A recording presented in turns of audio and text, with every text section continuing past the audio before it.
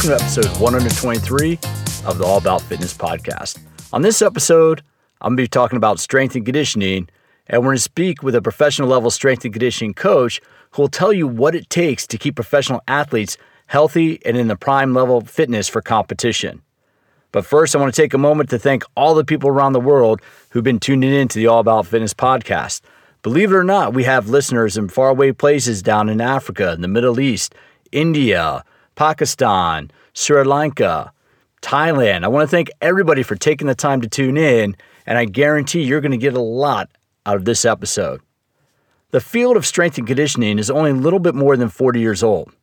Believe it or not, here in the U.S. at least, before the early to mid about 1980s, most professional athletes did not lift weights. Think about that for a second. Up until just as recently as the 1980s, a lot of professional athletes didn't work out. They would show up for camp and they would get in shape by just practicing and playing. But that's why football teams still do two-a-days, or professional teams have two-a-days, because guys would have to play to get into shape for the sport. Well, that's changed. What used to be in the 70s, 80s, and even before that, the thought was that adding muscle would reduce athleticism. Now in the 21st century, the field of strength and conditioning plays a major role in helping athletes achieve their highest level of performance possible. Now in the 20-teens, here we are in 2018, athletes even in the high school level, think about this, high school athletes today in the late 20-teens have access to better conditioning than professional athletes did in the 1970s and 1980s. And let's face it, the role of a conditioning coach, the role of a strength and conditioning coach isn't to get an athlete muscular, it's not to get an athlete big, it's to help the athlete stay injury-free. That's what a strength coach does. A strength coach runs the conditioning programs. The athlete does the practice to get better for the sport, but a strength coach runs the conditioning programs to keep the athletes injury-free and available to play. So training to improve athletic performance requires a lot more than simply lifting weights. Believe it or not, and some people might have a hard time with this, it really does not matter how much you bench press. Bench pressing has nothing to do with athleticism. Movement does. Top strength coaches now know they need to help their athletes move better and work on mobility, explosiveness, reactivity in order to help them be at the top peak performance of their sport. This episode is really a lot of fun to sit down with Todd Wright. For a number of years, Todd was the head strength and conditioning coach for the University of Texas basketball program. For the past 3 years, Todd has been the head strength and conditioning coach for the Philadelphia 76ers NBA team. Now, I got to know Todd a number of years ago when we took the same postgraduate fellowship with a guy by the name of Gary Gray. Gary was interviewed in All About Fitness number 69. So if you listen to what Todd and I are talking about today in terms of training movement, this is the approach that Todd takes with the Philadelphia 76ers. He trains them to be more mobile. He trains them to move better. If you want to hear a little bit more about that, you can check back my episode 69 with Gary Gray, or look for my interview with Chuck Wolf. All these people are talking about the same thing. It's about movement. So on this episode, Todd shares his insights into how he designs the exercise programs that keeps his athletes injury-free while maximizing their performance on the court.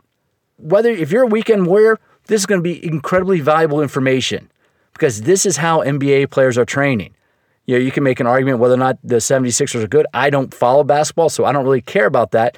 But I will be following the 76ers this year, because I know that Todd is having an impact on their performance with his off-court conditioning program. So what Todd talks about today is his thought process. He walks through a little bit of the thought process about how he keeps his athletes in condition, because NBA players have a very demanding schedule. They play more than 80 games a year.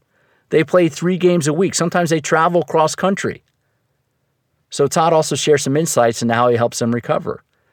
So after a brief word from the sponsors of All About Fitness, you're going to get a lot of great information about how you should be training for your favorite sports and recreational activities by listening to Todd Wright, the head strength and conditioning coach of the Philadelphia 76ers.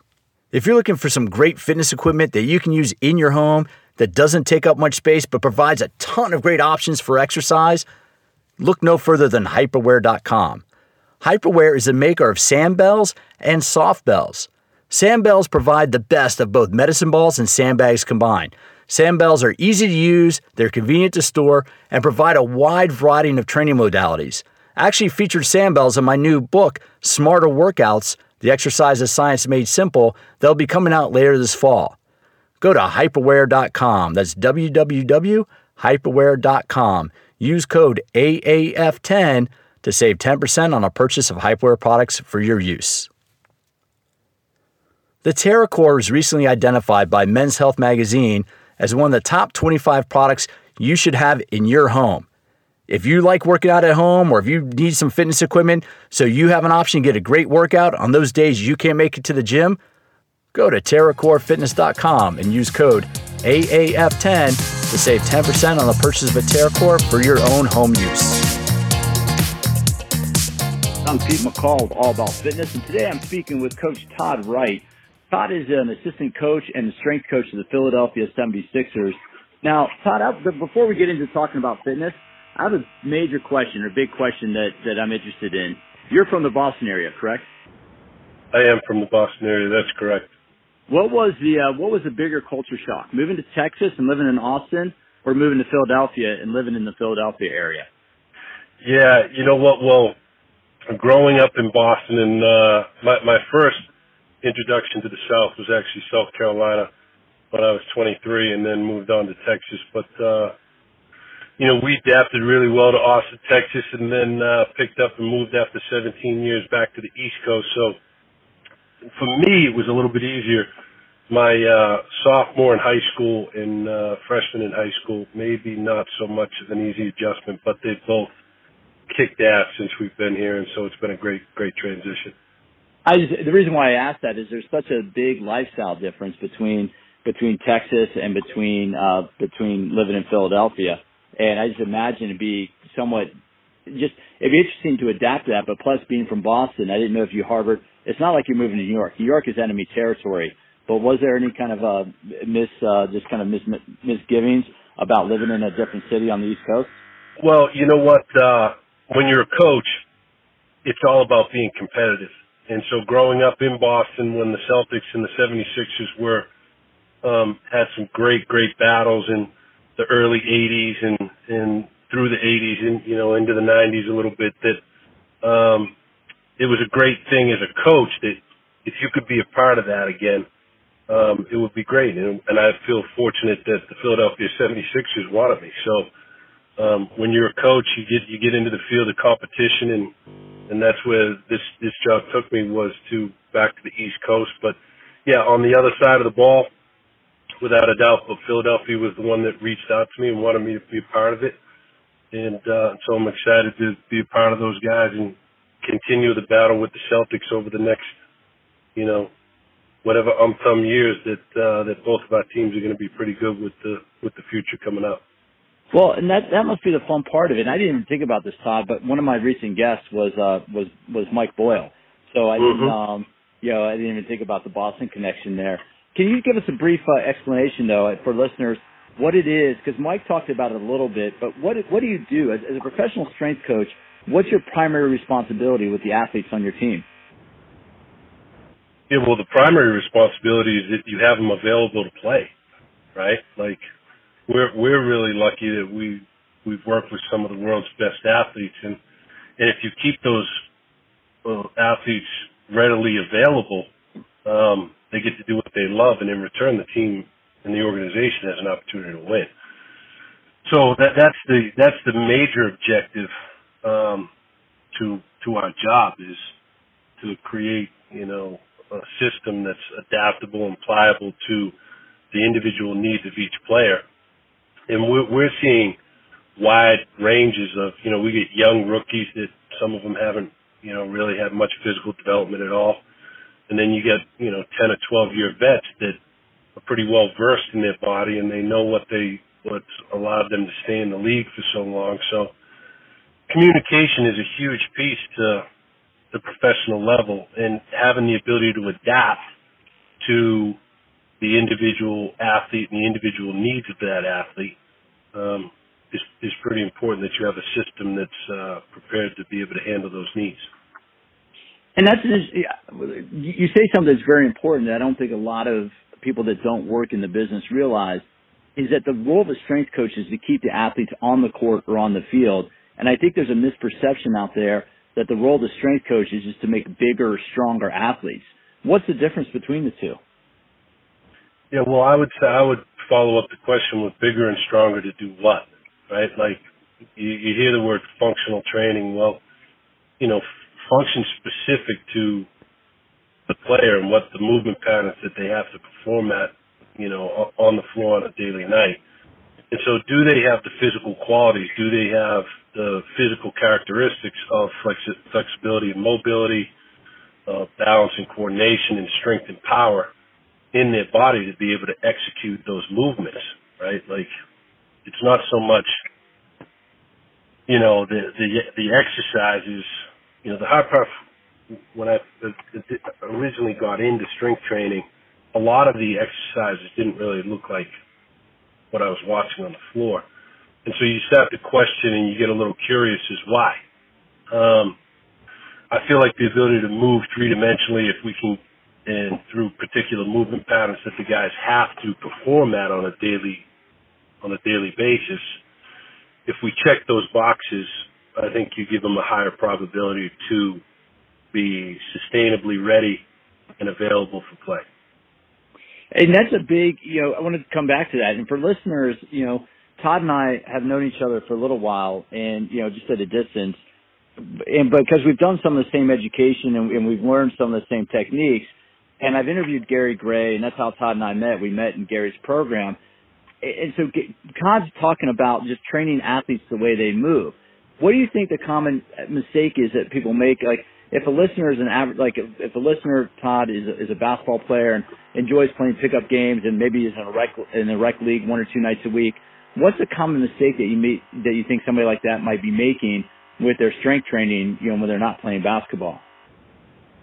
Well, I would always, intuitively, what made me question it, which made me try to go find more knowledge through Gary and through other amazing teachers in the field was, like I had said earlier, a lot of strength training happened in one space where your feet were stationary, but yet human movement is very vector driven. And so for the people that don't understand vectors, I always try to use the analogy, if I was standing in the center of a clock and my right leg wanted to step to 12 or step to 2 and step to 3, that's really what the game is. It's the ability to come out of a stance, an athletic stance, which is a squat position. But then the variability of movement and the directions of movement are so, highly variable in so many different options. And so if your strength training doesn't look like what you actually do, I would just, intuitively ask the question, why would I perform this? It's interesting you say that because when I interviewed Gary, I asked him to talk about Pooh Bear and why Pooh Bear is his training model. And that really, so with your athletes, then you work on a lot of multi-directional changes. Your focus isn't so much on how much weight they can lift, right? Your focus, would you describe it as that your focus is more on how quickly they can move and transition from one phase of play to the next? Well, I've been really blessed to work with some great players, and the greatest players that I've worked with haven't always been the best at traditional lifting in the weight room. However, they are amazing at controlling and dominating their space on the basketball floor. So the game is all about space. Who wins that space, right? There's an offensive guy and a defensive guy. If I jab step and I use the ball to rock and now all of a sudden that defender has to respect my fake, my ability to move and jab step, the space opens. And as the space opens, the offensive player can take advantage of that space. The best athletes that I've been blessed to work with, they're amazing at controlling their space three-dimensionally, amazingly, through multiple movement patterns, through multiple planes of motions, through multiple speeds and multiple directions. And so I'm lucky that I've had that experience to be with those guys, and so my view of training, they help me think about it slightly differently. But the one common thing I have had some great players that are decently skilled at doing some of the traditional lifting in the weight room. But the one commonality of all those athletes, they're amazing at controlling their space through multiple movement patterns that with multiple planes of motions in at multiple speeds. They can accelerate and decelerate to win their space on the floor. So knowing that, we wanted to have a system that was really based off of how can we evaluate that on a daily basis and audit that movement to see if the chain reaction was working correctly. And so one of the things that I think you're talking about, Todd, and for listeners is a lot of times if you're in the weight room, you're doing stuff with both feet planted on the floor or laying on a bench or sitting in a machine. Yet if you watch a sport like basketball, you have to constantly move in three directions or, three dimensions in multiple directions. And very rarely, if at all, are you making a play with both feet solidly planted on the floor. So talk a little bit about how how your exercise selection and how you program exercises, or I guess they'd be better called movements. How do you program your movements, and how does that differ from like what we might consider traditional conditioning or strength and conditioning? Sure. So, when you're talking about load, in traditional strength training, the more load that you put on, the more adaptation to type 2 fibers you get, the more hypertrophy you get, the stronger you get.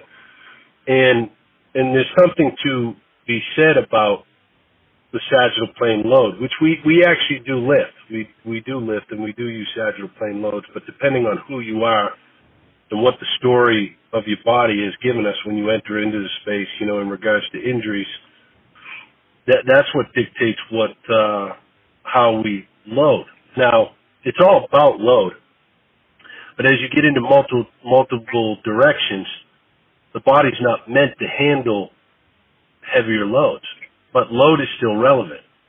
What loads can you use in those planes of motion that you could still enhance the movement pattern through a Viper, through a dumbbell, through a cable, I think is the key to developing a better athlete. And so you're on a spectrum of what I would call or a scale of what we call a functional density scale. And so if I have an hour or if I have 20 minutes with an athlete, what's the most functionally dense strategy that I can use for them in that time to help them become a better player?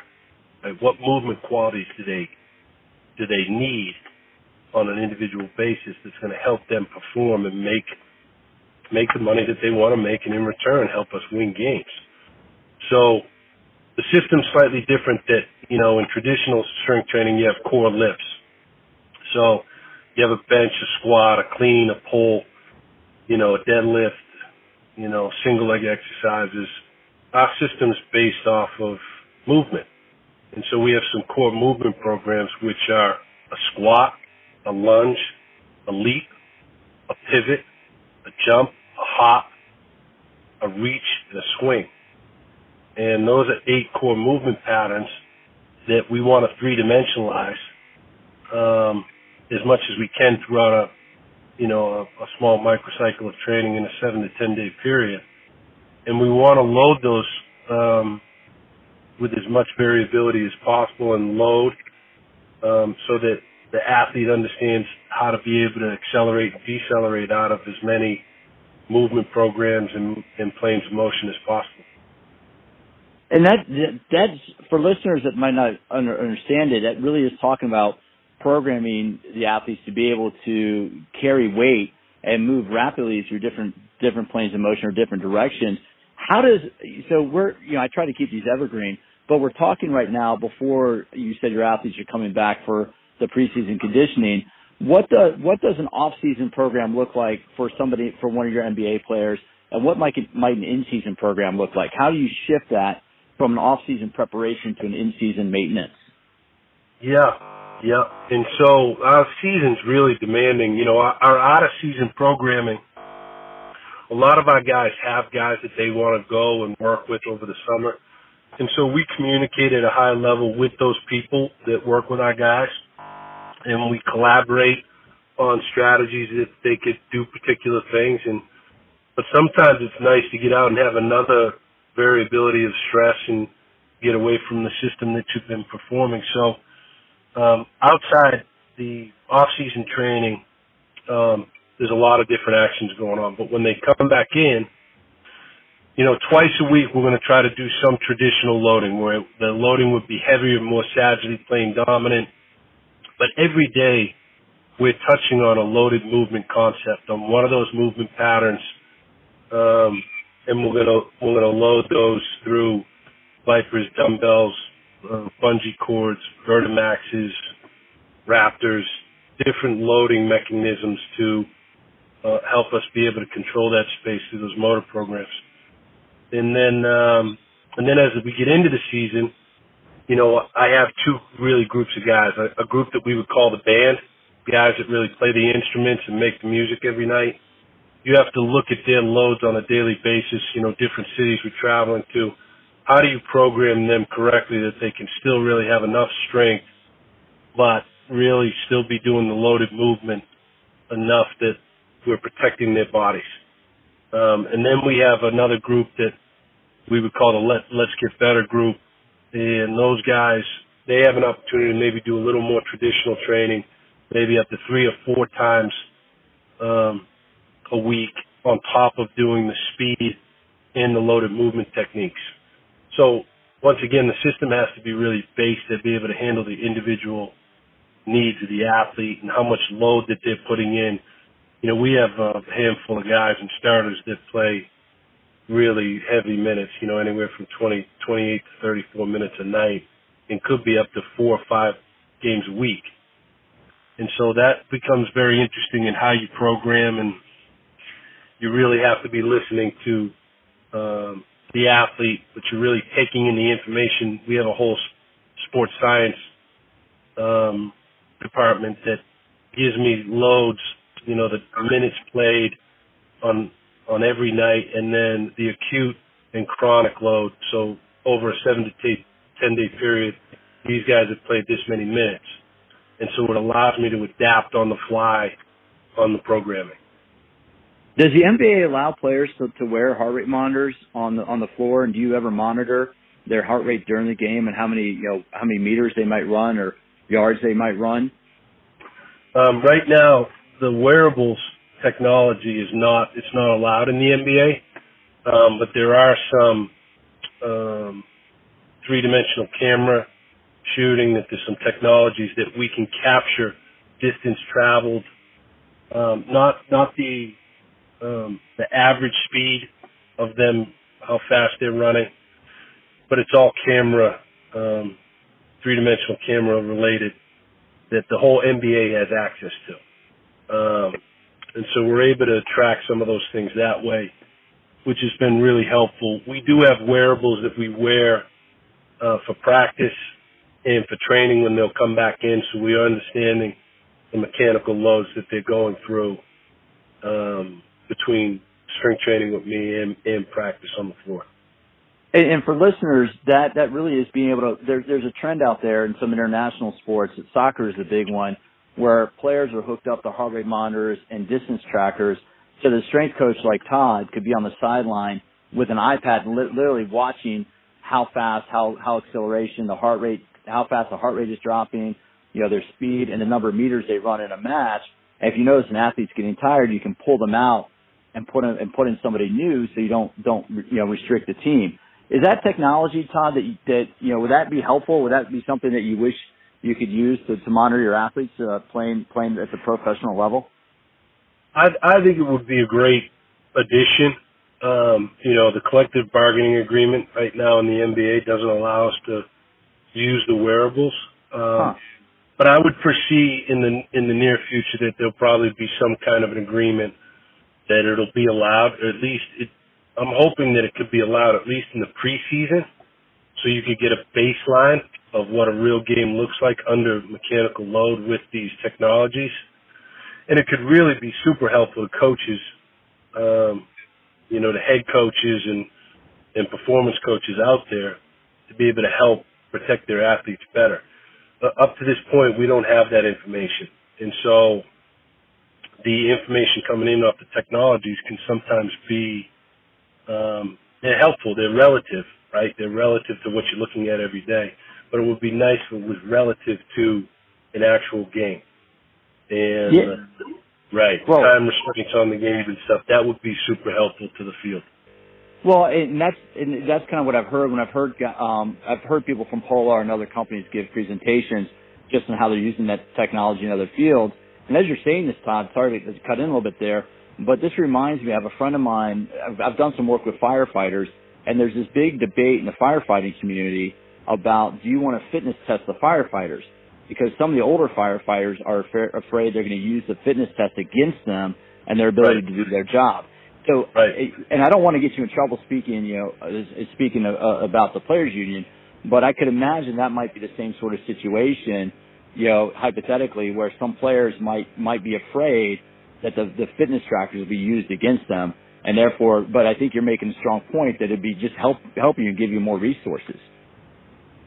Yeah, I don't necessarily disagree with I think, it's all about perception, right? And then if you have an athlete that's perceiving that it's going to be used against them, I think it's all about intent. And if, the coaches should be using it intensely to help develop better protocols and training practices that were more specific to the loads of the game. That would be really helpful, but I think that's probably some of the reasons why the bargaining agreement has had some issues, but I think it's how you communicate why we're using the information or who is using the information, right? Like, I would like to use it to be able to make it better for our players and to be able to show when we need to practice less or maybe potentially practice more. I think those things could really help us keep our guys healthy. And that's an important point. And on that note, I just want to respect your time here and wrap it up pretty soon. But when you're looking at guys, and again, I don't follow the NBA that closely, but I listen to sports radio, and so I hear a lot of sports talk guys talk about NBA during the season. And it sounds to me, you mentioned that players sometimes play 4 games a week. How important is recovery, and what are your some of your go-to recovery protocols to keep your athletes on the floor 3-4 nights a week? Yeah, sleep. Sleep's the best recovery protocol you could do, and we don't live in a very optimal environment to gather sleep. You could be in Chicago playing a game. As soon as you get, you finish, you're getting on an airplane, you're flying to Orlando, you're getting in at 2 or 3 o'clock in the morning, and then, so examining how you create environments that the athlete has an opportunity to eat really well and sleep really well. I think those are the 2 primary ones, but, you're creating systems that allow you to create fundamental habits. And so the habits of flexibility and mobility, strength and power, they could be 5 minutes, 6 minutes. It's not a 30-minute strategy, but it's functionally dense. And we would call those accumulation opportunities. So the ability to accumulate fundamental movement skills repetitively, consistently, allow us to probably create some good habits to allow their bodies to move, but nothing more than sleep and eating real food. And so our science department does an amazing job of making sure we have those environments the best that we possibly can when we're traveling. Because I always make the point, when I give lectures and when I talk to people, that at your level, at the professional level, Todd, everybody's doing about the same type of training, and the athletes are at about the same level of skill. But one of the things that can really set a team apart, or really set an athlete apart, is their overall approach to recovery and how they treat their body away from the field or away from the court. How important is that, especially for some of the older players in the league? Well, if you're an older player in this league, you have pretty good habits. This league is very non-forgiving. And so if you've spent 10 or 12 years in this league, you have really good habits. And it's our job as coaches to teach our young guys that at some point in time, the invincibility of youth and God-given genetics could run out at some point, and that you want to have the best habits that you can. That's the fun part to coaching, is that you have so many a wide scope of personalities and traits that make each one very uniquely different. And most of our veterans, guys that have spent more than 8 years in the league, they have really good habits. They're the first ones in the building. They're the first ones with the physiotherapist. They're the first ones with me in the weight room. They have great accumulation habits, you know. And the young guys, it's our job to, you know, show them that that's why these guys have been around. And we have some great young talented guys. I mean, the future could be really good if we just keep helping our guys, you know, teaching them how to create better habits year to year. And that's the one thing I see just as a casual observer of professional sports, whether it's the NBA or the NFL, is that guys can come in and play maybe a year or two on talent alone, but it's those guys that understand what it takes off the field, the other, you know, hours in the day and the other hours in the week when you're not actually playing. Those are the guys that have the 5, 7, 10 and onward career. What would be your advice to like the average, you know, most of the listeners aren't vying for a contract, but what would be your average if they enjoy playing whatever sport they play? What would kind of be your recommendations for them to be able to enhance their enjoyment and their love of their recreational sport? Yeah, I think it all goes back to learning, right? That's what I love about your podcast is that it's all about knowledge, right? And everybody's sharing their stories of what's molded them as coaches and why they do things the way that they do and the people that they've learned from. I think it's always about learning. Like either you're learning or you're not. And so if you love something, you're always going to be curious on how to do better at it. And you're going to find some things some big rocks that stick with you that'll be the fundamentals to drive your longevity and what you love to do. But I think once you stop learning and you feel like you're there, you got an opportunity to get stuck. And so I would always go to learning, and that's why I love and respect about what you're doing with your podcast, Pete, is you've had some really talented people on your podcast that share. And so I love listening to podcasts. It's the way that I learn better through people, you know, hearing their stories and why they do things than reading. So great respect to you on how you continually pushing knowledge and the learning for people like myself that want to continually, that are curious and want to keep learning and get better at what we do. Todd, that means a lot, man. I really appreciate it because, you know, for me, I'm standing here in my closet because the closet's a perfect sound barrier. You know, it's a perfect sound chamber to record sound in. And so it's nice to know that people out there listening and paying attention to that. So were you a basketball player? I noticed that you were at Springfield College. Were you a basketball player growing up? Is that how you got into the conditioning side of it? I grew up loving basketball. And so I played basketball. It was the sport that I loved growing up. But growing up in Boston, you did a lot of stuff. So you played street hockey, you played baseball, you know, you played football. And I went to high school and I played basketball, football, and baseball, and then switched to lacrosse. And so I was really active through athletics growing up. And then when I had a chance to go to college, I decided to play college football at Springfield. And I played football for 4 years, and that's really where I fell in love with training. It was my first.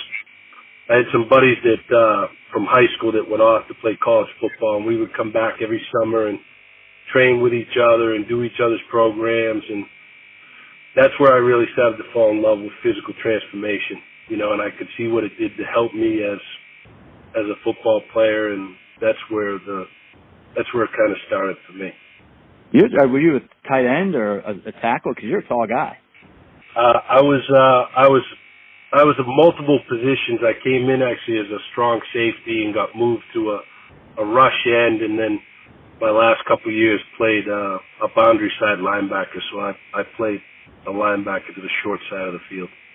Actually, I think short side linebackers or short side players like weak side flankers in rugby have a lot more work to do because they're covering a lot more space. You you're have to chasing. You're chasing stuff. Yeah, now, you're chasing stuff. Your kids play sports? Because, I talked to Mike Boyle a little bit about his kids. How important is it? You played multiple sports growing up. How important is it if people want to develop as an athlete, if they're listening to have kids, how important is it for kids to play multiple sports? Yeah, and so as a parent, like this is the thing that it can be conflicting at times. Like I loved moving and I loved playing sports. I was a very kinetic learner, right? It's what I love to do. I want my kids to do what they love to do. Now I do have two that I have three they're all involved in sports. One is a scholarship volleyball player at the University of Lehigh. She's an outside hitter, and she loves training. I love training her. And then my middle one is a defensive specialist volleyball-wise who she's hoping that she goes to Springfield College, actually. They're recruiting her.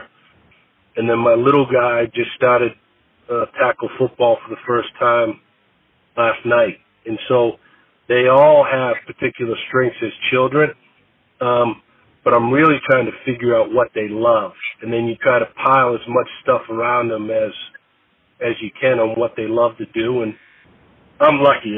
I don't have a job.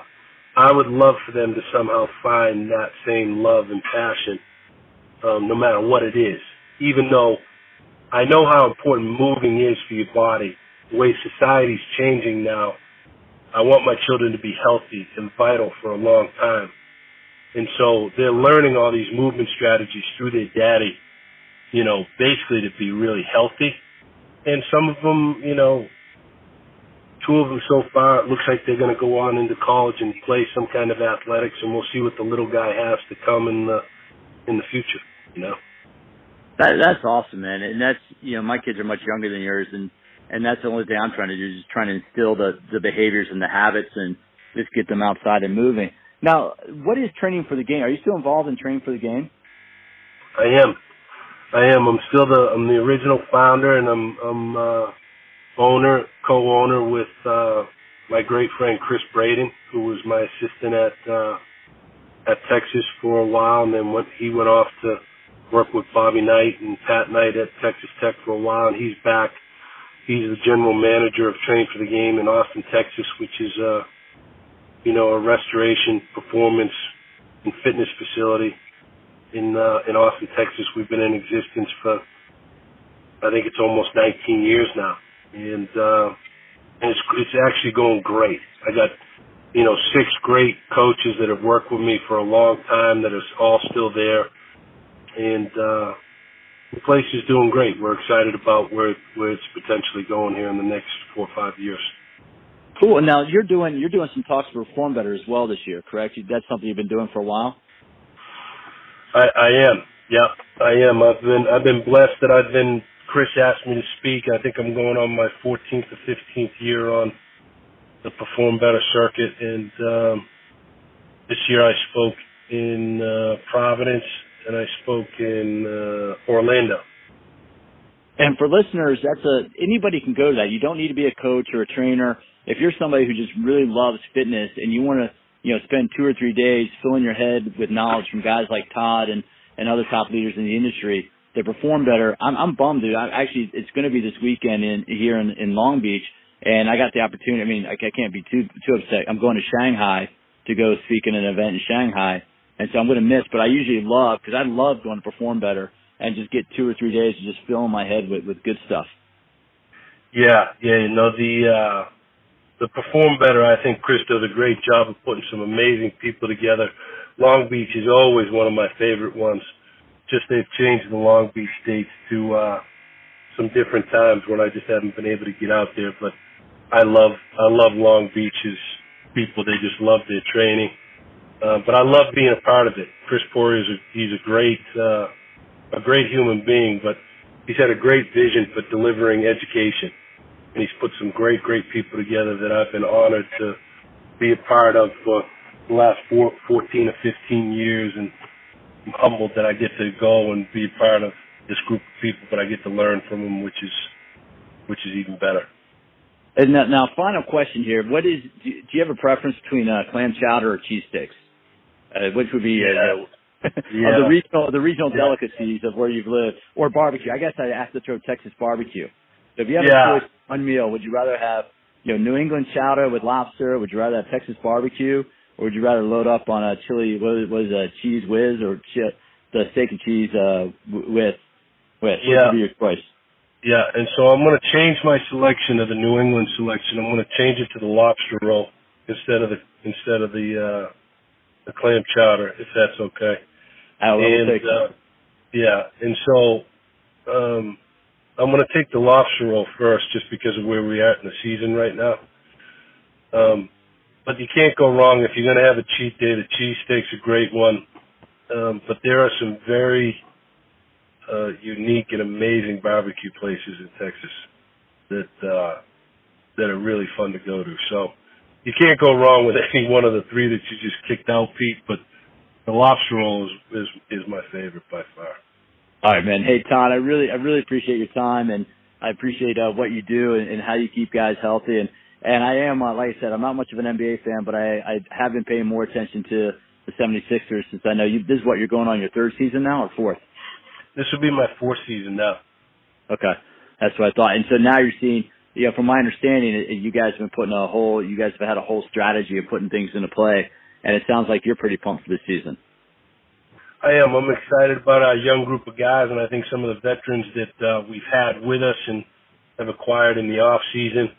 I'm excited about the energy that we're building, and over the next couple of weeks, we'll get back to work, and through that work, there'll be some good stuff that'll be ahead of us, hopefully, this season. So, but look, I really appreciate what you're doing to try to help our field be better through letting people learn from all of our stories, and I appreciate you letting me be a part of the podcast, man. And I thank you for your time, Todd, man. Take care, best of luck, and hopefully our paths cross soon. I hope so too, man. Thanks again. Okay. Maybe I'm biased because, I work in the field, or let me be more specific. I work in the education side of fitness. I really think that the strength and conditioning coach like Todd is probably one of the most important coaches on the team.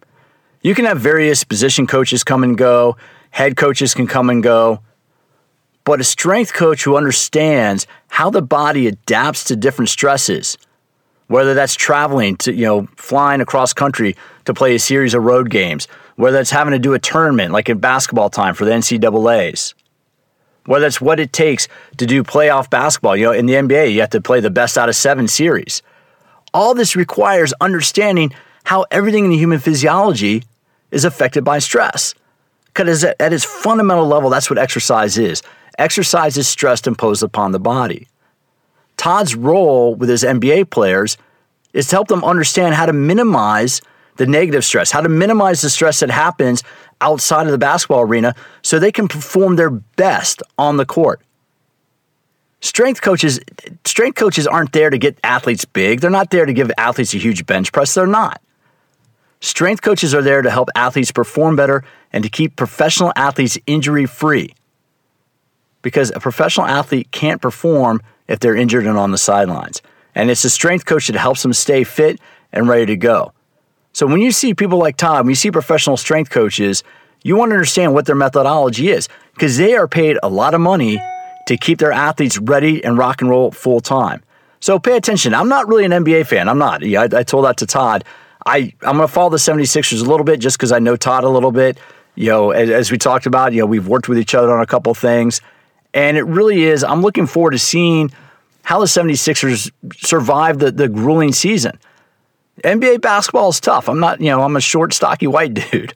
I never was that much into the basketball. I think NBA players are some of the best athletes on the planet. I really do. They just, the stuff they do is amazing. I'm much more interested in how they train, what it takes, to see guys like Kobe, who trains his butt off, to see what LeBron goes through to train to be at the highest level of performance. And what's interesting to me, what Todd talked about a little bit, in any professional league, you cannot make it on talent alone. I'll say that again. If you want to be a professional athlete, even if you don't want to be a professional athlete, if you just enjoy playing recreational sports, talent will only take you so far. What kind of conditioning do you do? How much practice do you do? What type of mental work do you do? That's where it can make a big difference. That's what keeps a guy in the league, playing in a league like the NBA for 8, 10, 12 years. It's not only what you can do with the ball, but it's the type of conditioning you do, the strength training you do, the mobility you do, the recovery work. How much sleep do you get? Because if you're training hard, if you're playing hard, guess what? Your body needs the recovery time so it adapts, so your tissues heal, your cardiorespiratory system recovers. Because you can't just go.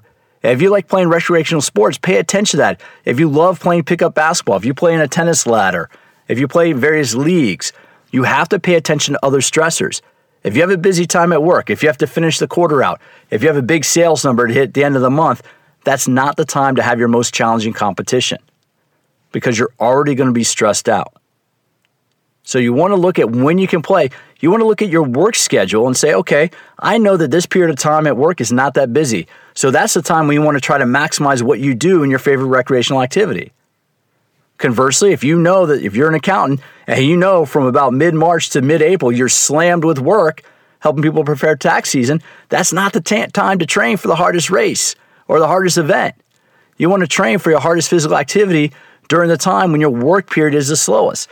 That's one of the things I'll ask clients. I'll ask them what's their fiscal year, when they do their budget planning, because those are going to be high stress times. So take the information that Todd talks about and to apply it to yourself, look at your training schedule and look at your work schedule. You want to balance your training so you're doing your hardest training when work is not going to be that hard. But if you have a period of work, if you know there's like a 4 to 6 week block 2 or 3 times a year, when you're jammed, you have meetings, whether it's budget prep, whether it's closing the year out, that's the time when you want to kind of scale your intensity down of your own personal workouts. Or if you do any type of competition, that's not the time that you do your competitions. You want to save your stress. If you know you're going through a stressful time at work, you want to save that energy in your body for work. Then when work doesn't get as busy, when work's a little bit easier, when you have a little bit more energy, boom, that's when you hit it. When you don't have to stay late, when you don't have to prepare those reports, we don't have to give that presentation to the board. That's when you can train. That's when you should train for your marathon. If you want to do a triathlon, if you want to do what previous guest Alex Isley did when Alex Isley did the 500-mile hoodoo race. You don't do that during the last week of the quarter when you know you're going to be having to get stuff in. So take the information, listen to what Todd talks about and how he helps his athletes train. He looks at mobility. He looks at multi-directional speed, multi-directional strength, their reactivity. That's how he helps his players stay on the court. It's not just how strong they are. It's not how explosive they are. It's being smart, training them to move better, teaching them about recovery so they know how to take care of their bodies. That's what it takes to be performing at the highest level. And I've said this for years, with clients I've worked with for years, with fitness classes I've taught for years. I always look to the pros and see what the pro strength coaches like Todd are doing. Because if it's good enough for somebody making 7 figures playing a sport, it should be good enough for you. If you know that an athlete's coming off the floor, coming off the court, and doing a 20-minute ice bath or doing a 3-minute cryo chamber, and then doing some foam rolling, or they're getting 9 to 10 hours of sleep a night, pay attention to that as we go through NFL season this year. Listen to the announcers talk about the sleep programs that various athletes are doing. Because as Todd said, sleep is the best form of recovery. Downtime is the best form of recovery. If you're playing in a Saturday league, don't go out hard on Friday night. Take it easy. Give your body a chance to rest so you can perform your best. Take a tip from the pros. If it's good enough for what a pro athlete does, it's what you should be doing for your training program. Hopefully you enjoyed this episode of All About Fitness. I really appreciate Todd's time. It's really great to hear that insight into what a professional coach does with his athletes. These guys make tens of millions of dollars playing a sport. Todd's job is to keep them on the court so they can help that team win. If is good enough for Todd using with his athletes, it'll help you perform better in whatever your favorite activity is. If you have any questions or comments or want to reach out, please by all means reach out to me, Pete at PeteMcCallFitness.com. That's Pete at PeteMcCallFitness.com. You can follow me on Instagram. That's Pete McCall _fitness on Instagram. Pete McCall _fitness on Instagram. And I post up there, I'll have some videos up there of various type of exercises that I know Todd does with his athletes. You can also follow me on Twitter, PeteMC _fitness. That's PeteMC_fitness. Thanks for dropping by, and I look forward to having you join me for future episodes of All About Fitness.